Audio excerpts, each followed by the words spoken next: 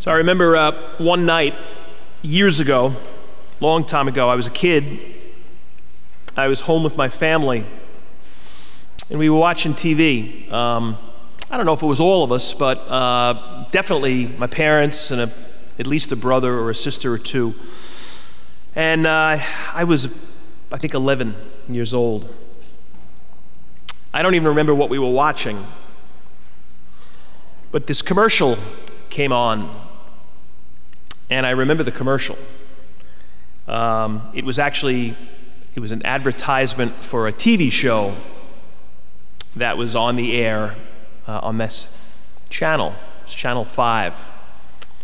And it was, some of you may remember this. It was only on for about a year. I never saw it, but I remember hearing about it. It was sort of kind of controversial.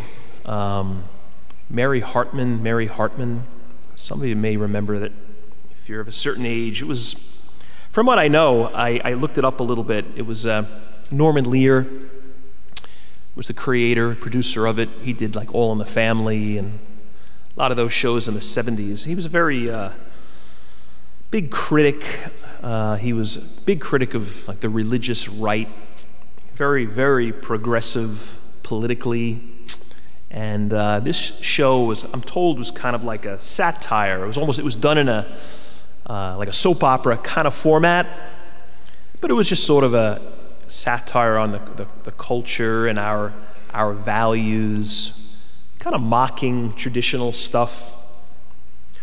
But this commercial, it's probably 30 seconds long, was really kind of shocking, certainly by 1970s standards. It was just very crude and very raw. I'll leave it at that. It just was, it was not, absolutely not something for family viewing.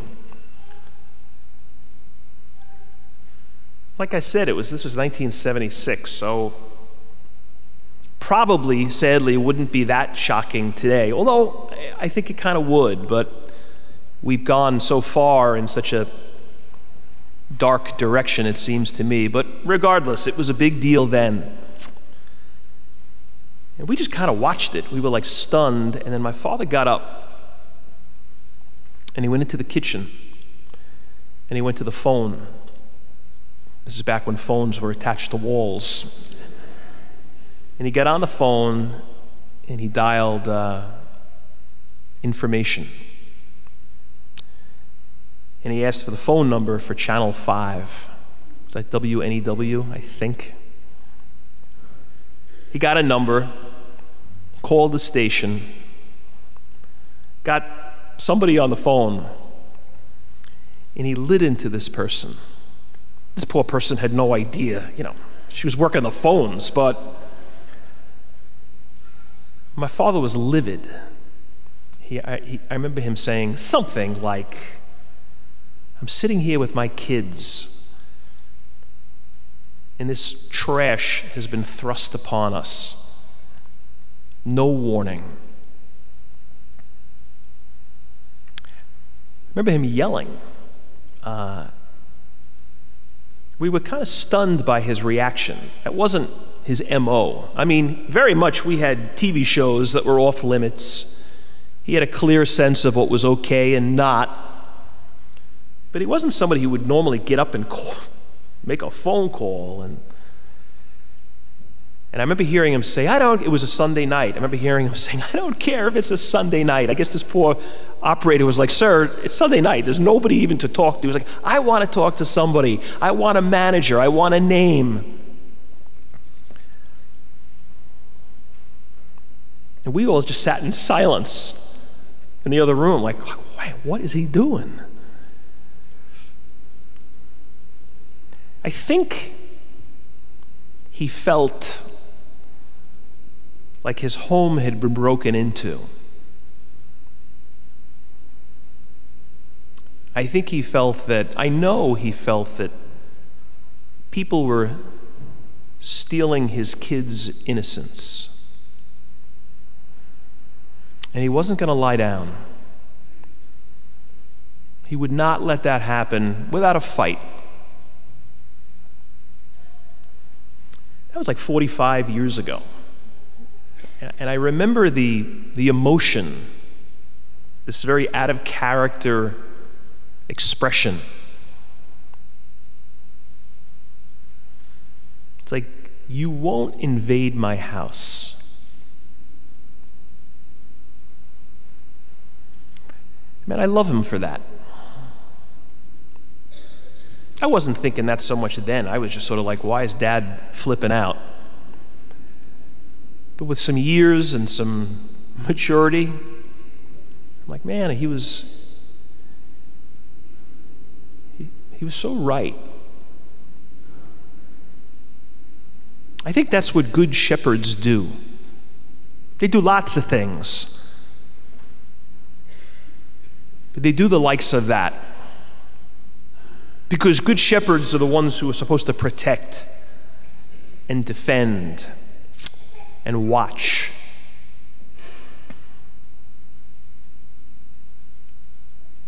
I had a funeral yesterday down at St. Mary's. And it was for a guy who, from the parish. He was 85. He had cancer, very aggressive cancer. He was diagnosed in February. And I didn't know him, but I kind of got to know him. I talked to his family a little bit, got some of the facts of his life.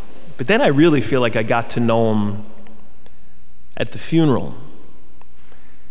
Just watching the family, watching their response to the loss of their father and grandfather and husband. You know, as a priest, lots of funerals in the course of a year, 3 parishes, even more, I guess. Sometimes you're at a funeral that's just so different. Because you look at the people that have been left behind, and they're so heartbroken. They're so crushed because they love this person so much. And you just don't always get that. Man, I got it yesterday.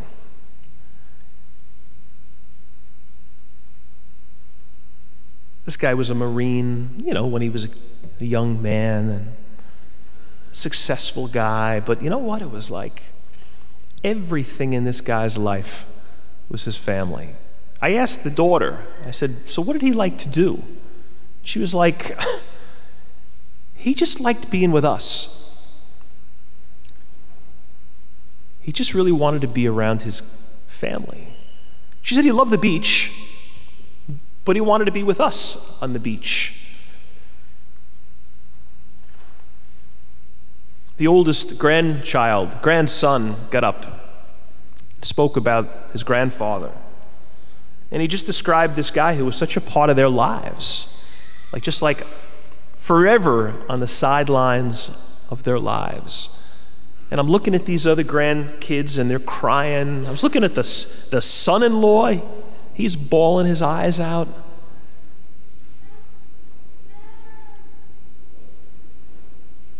And this guy was such a great shepherd. Good shepherd. We're warned in this gospel this morning about bad shepherds, false shepherds. Most of us kind of know the basic facts of this image that Jesus used. None of us, long time ago in a different part of the world, and none of us were walking around shepherding sheep, literally. But I think most of us kind of know the story, what he was trying to communicate. The good shepherd was the one who would spend lots of time with his sheep, and he talked to them endlessly, very intentionally. Sheep weren't smart. They got lost a lot. So it was like, the more I talk to them, the more they'll know my voice. And the good shepherds named their sheep. And as dumb as they were, they at least would learn their names. So between the name and the voice, they would follow him. In fact, what they said was, what a lot of shepherds would do was that they would kind of pool their resources. So they'd come together at night, multiple shepherds with their own sets of sheep, and they'd kind of come together in one sheepfold. It was very practical. Part of it was just for safety, strength in numbers, right?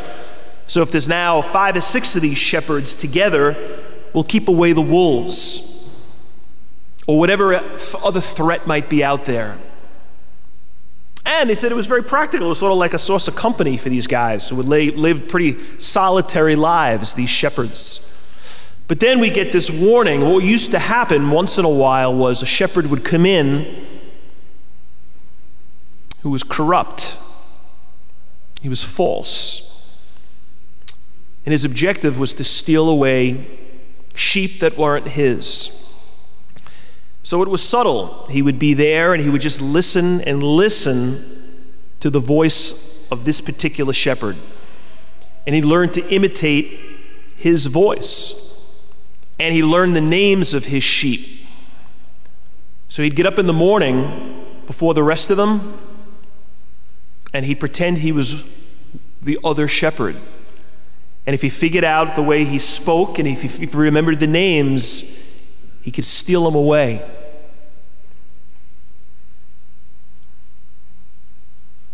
Whoever doesn't enter the sheepfold through the gate, but climbs over elsewhere, is a thief and a robber. A thief comes only to steal and slaughter and destroy. They come in sheep's clothing, but in reality, they're wolves.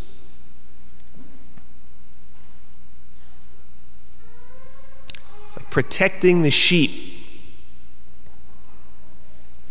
from bad wolves, from bad shepherds. You know, we, over at the school, Mrs. Khan, the principal, announced, I guess about 2 months ago, that she was going to retire at the end of the year. She's been here for 10 years. So as soon as I heard that, I had to organize a search committee to get a new principal. It's been a very interesting couple of weeks. We've had interviews. I think we've come up with a really solid person who will take her place. In speaking with these candidates, we talked about academics and the critical importance of that.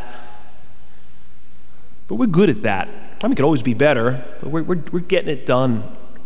I think we're getting it done everywhere, really. But I stressed this with these candidates. I said, I need somebody who is going to protect the sheep. Really protect the sheep. Because more and more we're living in a culture that's gone sideways. Like we've lost our bearings as a people, culturally, morally. Our schools have become corrupted. Our public schools, they've gone off the rails. Teachers who've gone rogue, teaching craziness, teaching biological and biblical lies, stealing away the innocence of little kids. It's like, you are not going to be talking to my second grader about this or that. You will not do that. Hey, it was like my father's anger 45 years ago. And I've been saying to these candidates, it's almost like I use the image of like a firewall. Like you build a firewall to keep the fire out. Like it will not get in here. And that's what I wanted so clearly to communicate to these prospective shepherds. That craziness will not enter the walls of that building. And we need to step it up even more.